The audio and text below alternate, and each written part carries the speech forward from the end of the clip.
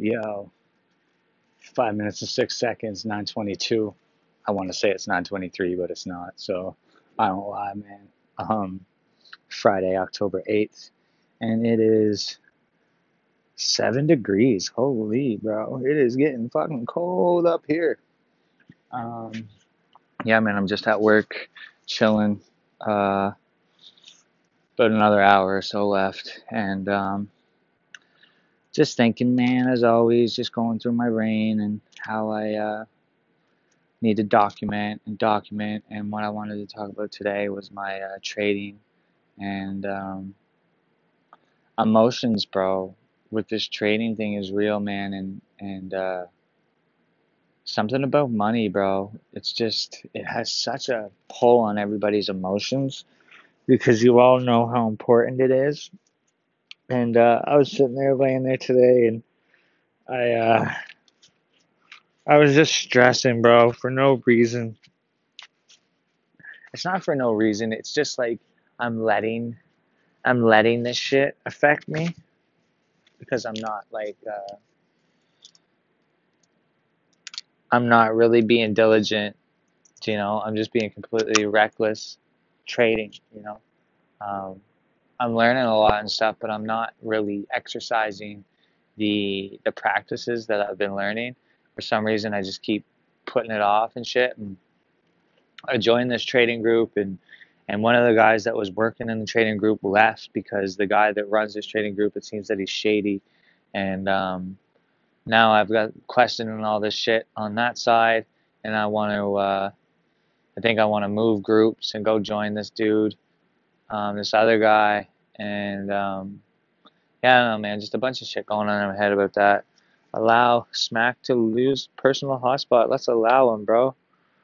We're out here. Let me see. Uh, so yeah, Bitcoin again, bro. Like that's what it does. It's the double bottom there, and now it's the double bottom, and now it's gonna pump. That's an engulfing green candle on the 15 minute. Anyways, man, it's just shit you learn. But I'm at work. I've had